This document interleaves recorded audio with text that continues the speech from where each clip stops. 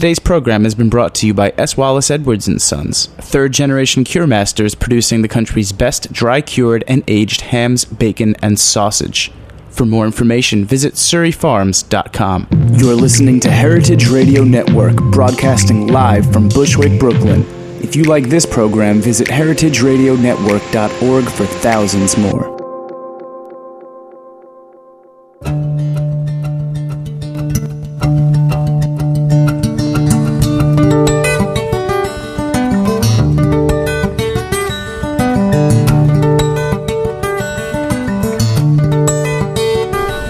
Okay, welcome back. This is Dorothy Cann Hamilton, and you're listening to Chef Story.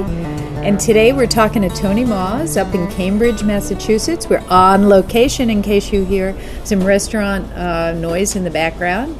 And for those of you who might not have the pleasure of being in Cambridge and eating at Craigie-on-Main, Tony is one of the most awarded chefs up here in the New England area. James Beard Award winner, all the magazines, all the press here just adore him. And Food and Wine in 2005 called him one of America's top 10 best new chefs. So, you know, Tony, once again, happy to be here. Let's get back to it. So after France, after a life of adolescent cooking professionally, how did you get to Craigie-on-Main? What brought you here? Was it here and you became the chef? No. You raised the funding. Yeah. And but what were the key mentors going along the way? I really point to Chris Schlesinger. Great guy. Awesome guy. East Coast Grill, and then back then he owned the Blue Room, also in Cambridge. And it's kind of weird that these days not a lot of the young culinary people know who Chris is, but he was really a pioneer for American cooking. Yeah. In the sense that he had no fear. He was doing a type of cooking that hadn't been done, and that's really hard to do. Like in a time where everyone was doing this sort of continental cooking and that sort of same, you'd see a lot of the same things in the 80s. This guy went out on a limb and decided that he was going to cook everything on hardwood, and he was going to bring in ingredients from Southeast Asia and Central America. And today that sounds unbelievably common. But that's all because of what Chris did. And he was a phenomenal teacher. And we had a lot of fun cooking there. And there was always a lot of energy, really just tremendous creative energy, because we were always trying stuff. And I worked for him long enough where I got myself in a position where I was one of the people who got to try stuff. The Friday, Saturday special off of the grill would be like mine. So that was an unbelievable opportunity. And while he's a great guy, he was hard to work for, but in a very respectful way. I remember one thing where he said, Tony, I need you to clean the storeroom. And I kind of looked at him and I said, okay, but, I said, but, and he said, no, but you're going to clean the storeroom because I'm your boss. And then he walked away. And I was like, yes, sir, yes, chef. But we didn't call him chef. He was still Chris, but it was a fun place to work. It was high energy and high intensity. What did you learn there? To experiment and to go out on a limb. And I learned a lot just practically about hardwood cooking, which we don't do here at Craigie-on-Main, but we'll probably do in my next place. But it was just a tremendous organization. And who else influenced you? Mark Miller. How did you get to Mark? How is Mark? Mark is awesome. Mark's a Boston boy, so I didn't know him in Boston, but that's definitely he's something. In Southwest. He is Mr. Southwest for all you youngins out there. But he's also iconic. He is one of the original Chez Panisse cooks. Yes. Which also gets, I think, overlooked all the time. I mean, he was in the kitchen with Judy Rogers and Jeremiah Tower, and I was working for Chris, and my time was up there, and I had done a good job. And Chris said, "Tell me who you want to work for. I'll send you there." And I had been working with this live fire, and I thought that the next, extension was to go work for Mark. So he sent me to Santa Fe, New Mexico, and I got the job and had an unbelievable year in Santa Fe. It's obviously it's a special place, but it was a special kitchen. We had a really good group of people there. And then I ended up in San Francisco, and I kept on sort of just pointing to restaurants that I thought were doing a good job, regardless of style. I ended up at La Folie in San Francisco under Roland Passot. That's so different than Mark Miller. It's like I got polar the opposites. Exactly. I got to town, and a friend of a friend of a friend was, and this world is, we're all connected. Richard Reddington, who now is a great restaurant, Red, and he had worked for Roland for a long time, and said, if you want to learn how to cook, this is a great learning kitchen. It was small. It was, and when I say, I've now used the word intense too many times, but this was like the epitome of that. It was hard, and Roland very was French. Yes, and Roland is on the line every night, and on the line physically, emotionally, like slamming his hand down on the counter, like "oh la la," you know, frequently calling us stupid Americans, you know, but in a kind of in a loving, odd way. Yeah. And I got to work side by side with him. It was just this incredible experience, and that When almost did you was learn my the business? Not the cooking. To run a place like this, this is just a really well-run business. Thank you. You've got your staff. I mean, your staff is beautiful. Honestly, the energy here is whatever my fantastic. business acumen is, wherever it comes from, I got to really point that to my parents. I mean, they were both entrepreneurs. They both own their own businesses. They both, really? Oh. Yeah, they both were successful. They both taught me about work ethic. My mom, especially, who's involved in this business, has been an incredible resource and role model and idol, and I know that moms are in their own way, but she's sort of surpassed that, and she's a butt kicker too, and she's my harshest critic in a very loving way, and I think because of our approach, we sort of attracted people who wanted to do it the right way too. So I've always been fortunate to work with like the best accountant, the best bookkeeper, and had really good advisors. And my approach, for me, even though I would learn a lot of things the hard way by doing it myself, was to, be true to myself and do it the right way. So I'm honest. When you opened Craigie on me. So I opened Craigie Street Bistro first. So I gathered, Did whatever. you have to get the investors? And we gathered pennies, and I borrowed some money from my parents and my mom, and we opened up Craigie Street Bistro. I mean, we purchased this existing restaurant in this basement of this apartment building with like no parking spots, and in Cambridge. In Cambridge is in the Harvard Square side, and we were there for 6 years, and for just under a couple $100,000, which is nothing, which is pennies. We purchased it, and then I opened it for $15,000. What was your vision for it? When I was in France, I was spending time, like I said, going to Paris, and it was just about the same time that Jeffrey Steingarten wrote his first book, and then there was his description of the Bistro Moderne, which were all these guys, girls coming out of Michelin-starred restaurants, giving their finger to the system, and saying, I'm going to buy these little places, I'm going to buy the same ingredients, I'm going to use the same techniques that I've been taught, but I'm not going to put it on fancy china, I'm not going to buy thousands of dollars worth of flowers, I'm going to cook food, that's what I'm going to do. And people responded. And when I was in Paris and eating at La Regalade and Au Samuel and Le Petit du Pain and stuff like that, it just sort of dawned on me, like, this is not what I want to copy. This is me. This is who I am. People have heard me say this before. I'm a jeans and t-shirt guy, but I love champagne, caviar, and foie gras. And I didn't understand why I had to be at Le Bristol or Le Maurice to do that. And I love those restaurants for what they are, but I don't think that that's the only way you have to have that kind of food, or those ingredients in your food. So I began to really think, like, what does this mean? So Craigie Street Bistro was my first way of sort of saying that, like, nothing matched. All the silverware didn't match. The plates didn't match. I couldn't afford anything that was going to do that. I reused all the tables and chairs from the restaurant that was there before us. I even used their big, bulky plates. I had this Wolf Range that was 25 years old that broke down every single Saturday night. It was crazy. It was madness. And I cooked. Like, I just cooked. I thought, I had been working at Clio, and How big was your crew in the kitchen? Starting? Yeah. When we opened up Craigie Street Bistro, it was me, one cook who came and hung over every single day, and one dishwasher. And after it must have been real good if you could stand up to you hung over. How many covers a night would you do? Well, so in the early days, it wasn't so much. I mean, we were only 40-plus seats, and we were doing, 60, and to be big if we did, 70 covers. And then Gourmet Magazine came in when they were still Gourmet Magazine and called us their editor's pick. Ooh, was that when Ruth was there? Of the city. Ruth was there. Ooh. She was not the one in the restaurant. No, but I mean, that was kind of huge. We were the editor's pick for the city, and all of a sudden the phone started ringing off the hook, and we said, uh-oh, I think I need another cook. So we quickly sort of expanded the the employee base, both front and back of the house, and people were coming all over the place. And we didn't have a bar for people to wait in. We had nothing, but people kept on coming. But you were there for 6 years. I was there for 6 years. So then, was that what said, okay, let's do this right, or let's expand? How did Craigie on Main I might go argue about? we were doing it right.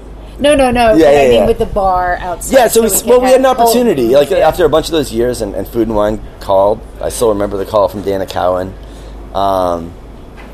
It was actually a funny story. Do I have time to tell you a funny story? Okay, so some of you might know Pete Wells, who is now the dining critic for the New York Times. And back then he was a freelance writer.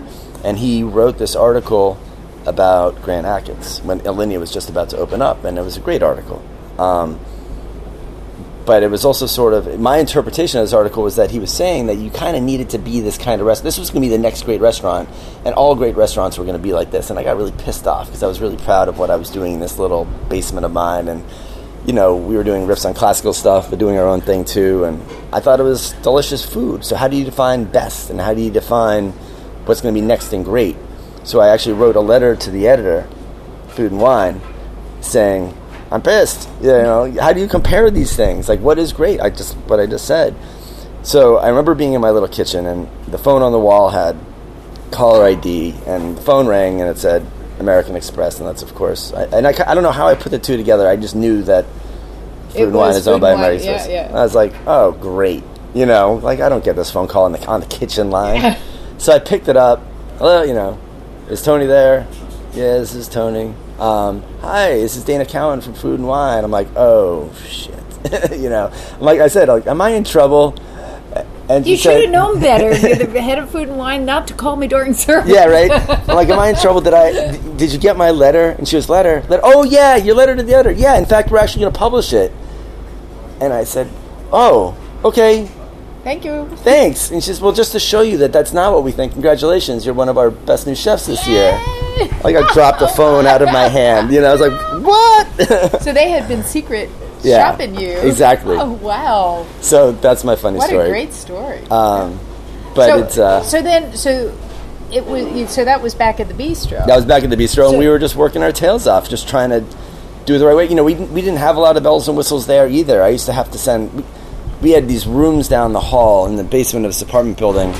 There were these closets for the apartments, and as people would move out, we would take over their closet so I could have more space. And we had circulators plugged in on 50 feet of extension cord, and all these other refrigerators that we could finally fit back there to store some of our stuff. And it was madness, but we had a great time cooking there. But All right, that led us to Craigie on Main. We're going to take another break, and when we come back, we're going to hear all about Craigie on Main. Sure.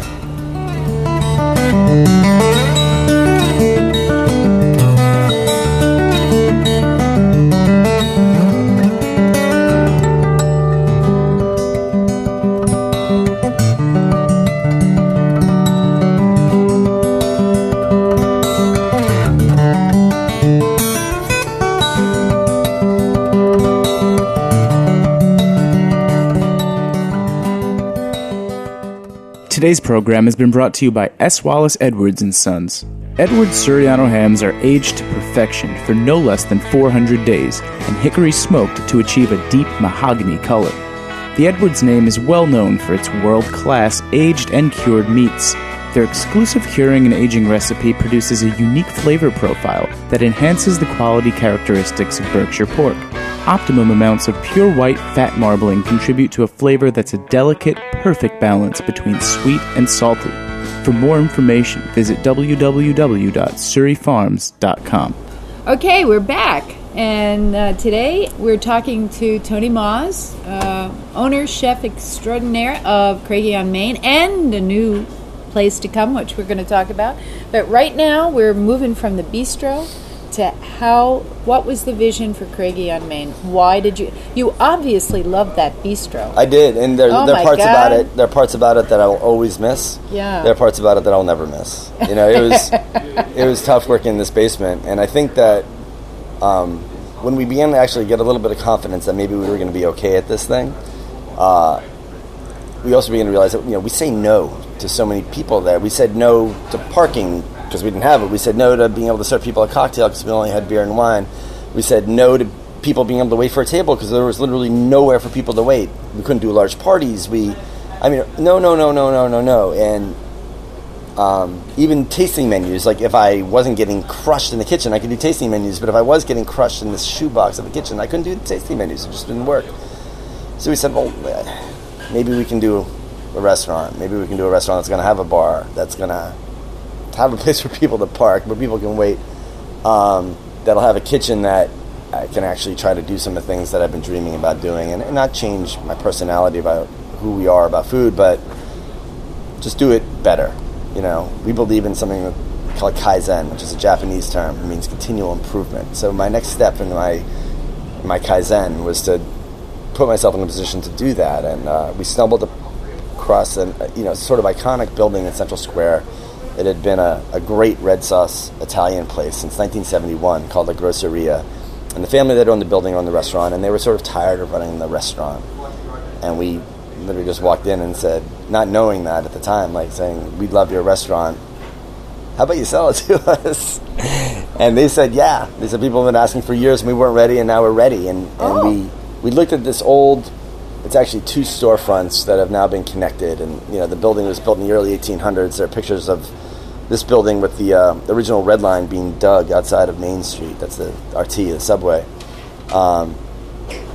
And we're sort of like this old school kind of Cambridge, frumpy, I don't know, shabby chic kind of place. So like going to another old building, but that also has its own basement issues. We have those too. But it just seemed like a logical place, and we gutted it, and we raised the money, and we've got some tremendous note holders and a bank that's been very, very good to us. And a lot of people believed in us, and to this day, was I'm it easy humbled. to raise the money? I mean, there are a lot of wannabe cooks out there who want their own place. No, it's was never it easy. Because of It's never easy. Here you had a 6-year track record. Yeah. You got every award that a young chef could possibly want. But we're a dime a dozen. I mean, people had to believe in what we were doing, and they had to believe in what we were doing in actually the very beginning of the recession, which is pretty crazy. Yeah. When we actually signed the lease for this restaurant and began to raise funds, like the New York Times came out and said the world's going to end, everything's going to shit. So that's when you raised the money for here? Yeah, it was hard. So how when you opened, were you an immediate success? Well, I mean, part of the whole recession thing, and that's like where the burger came from. I said, of course, I've got these grand images in my head of what I want to do, but I also own this business. And to be frank, you guys should understand this out there. Like, my mortgage is on the line. Like, I had to pledge that. So wow. That was a long conversation with my wife, So I said, I gotta fill this restaurant. Like, I'll do tasting menus, but I got to make sure that people are coming and paying, because I got people to pay back, and I got my house to save. I got my house to save. So we got the burger and the bar, and we do tasting menus throughout the restaurant, and we do pre-fees in other ways. And at one point, we had a bar menu. We were like, whatever we got to do, get them in. Like, whatever we got to do. So I think, at that point. So now, now you're going to do it again, right? You're going to open a new restaurant? I'm a masochist. Now, is this...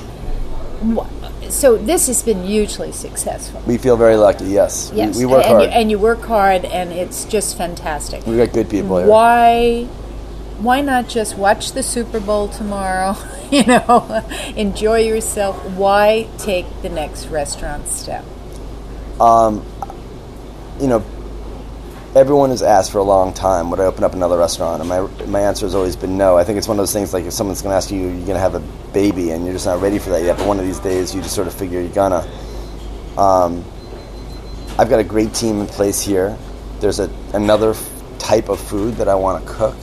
It's kind of like the food that I like to cook in my house on Mondays when I'm off with my family. Like, everything is really well prepared and well seasoned, but it's just simple and delicious. I love my restaurant. This is always going to be my baby, but I would love to do something that was a little bit more casual, a little bit more rustic, a little bit louder. So this is the new restaurant? This is the new restaurant. Where is it going to be?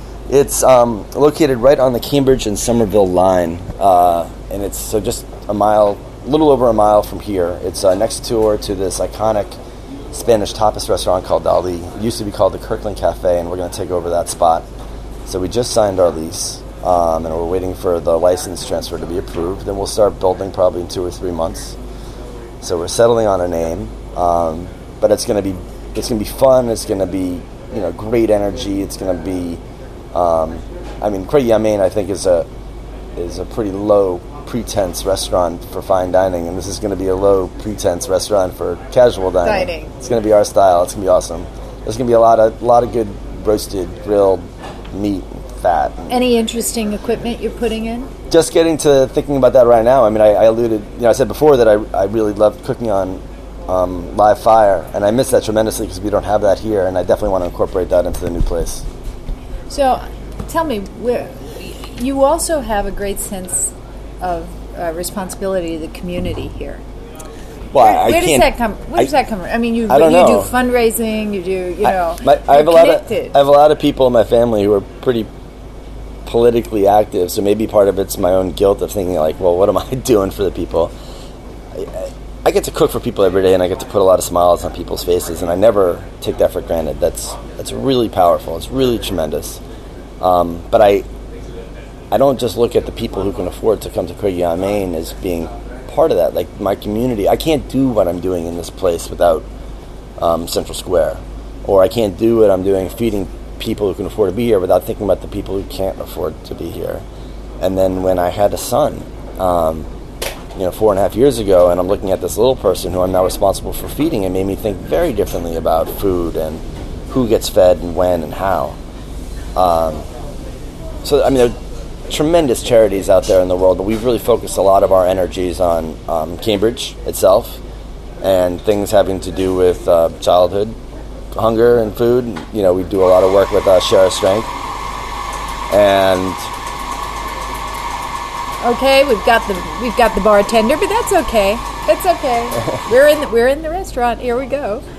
So we do a lot of work with Share Our Strength, and that's very important to us. And then, of course, how we cook our food and some of the politics and philosophies that are very important to us. So, chefs collaboratives and things like that. Yeah. What do you think of the role of the chef politically in the whole? I mean, I think more than any other.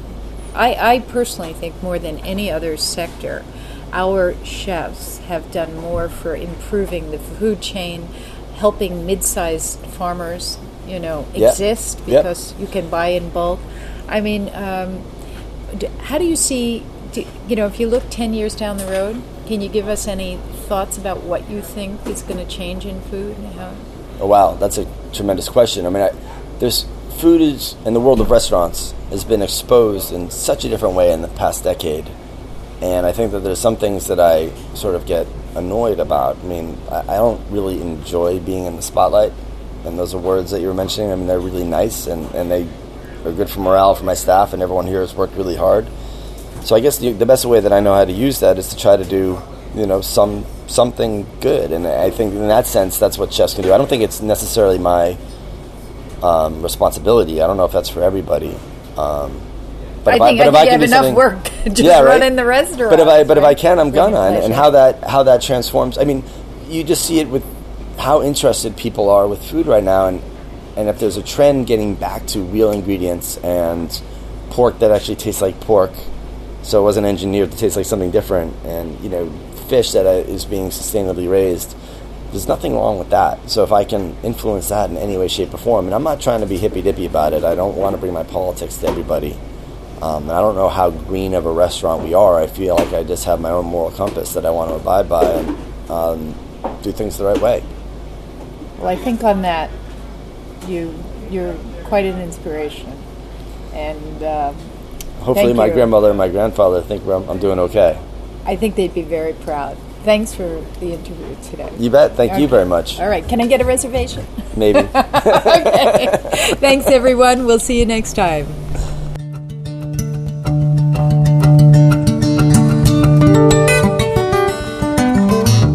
Thanks for listening to this program on heritageradionetwork.org. You can find all of our archived programs on our website or as podcasts in the iTunes Store by searching Heritage Radio Network. You can like us on Facebook and follow us on Twitter at @heritage_radio. You can email us questions at any time at info@heritageradionetwork.org. Heritage Radio Network is a non-profit organization. To donate and become a member, visit our website today. Thanks for listening.